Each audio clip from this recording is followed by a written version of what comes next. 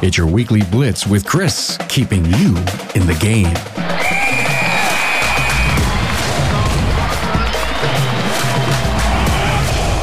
Hello, everybody. It's a great day outside, and we're going to get right to the meat and the potatoes, right? We're going to talk about frictionless customer service today. That's frictionless customer service.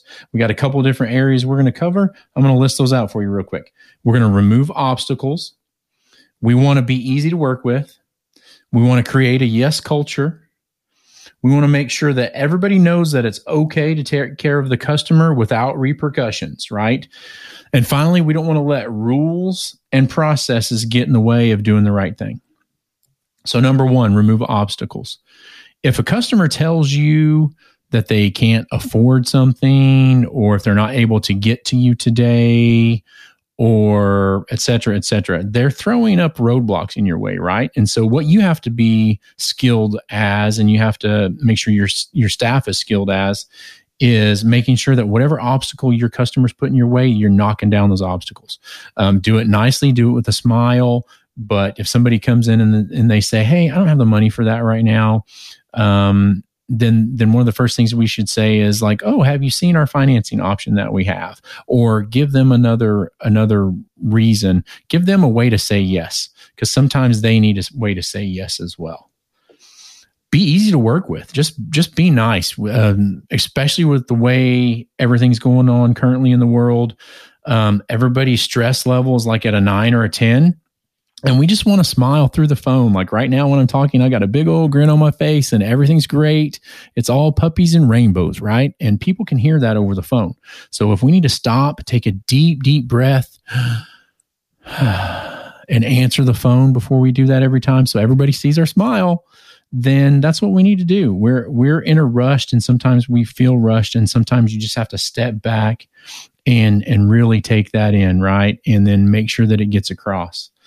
We want to be easy to work with. Create a yes culture.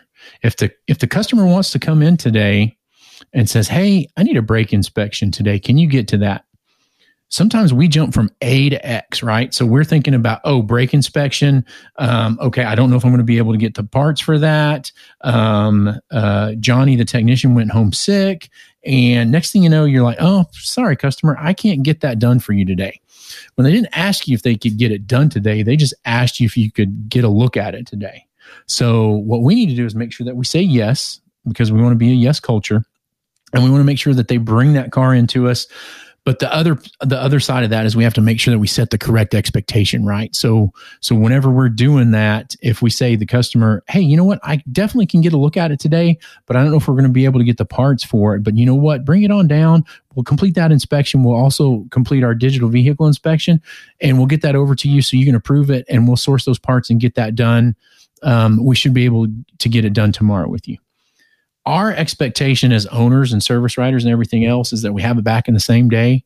Most people, if you polled all your customers, they're good 2-3 days if they've got options, right? So if you tell them, hey, we'll get a look at it today and let you know what it is, but it's going to be a day or two before we get it fixed, they're okay with that. They just want to know if they can bring it in today and drop it off.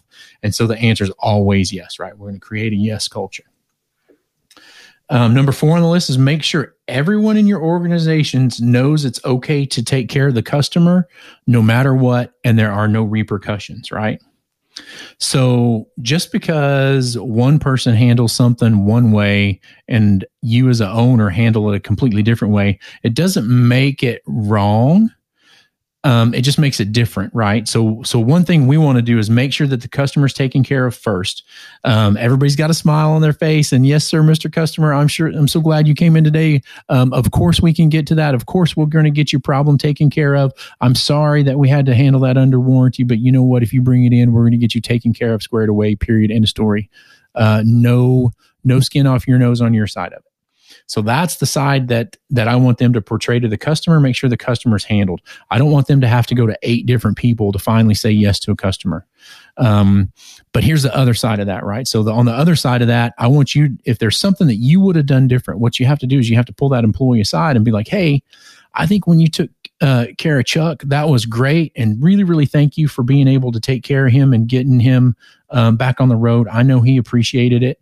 If I were in that situation, I would have handled it this way.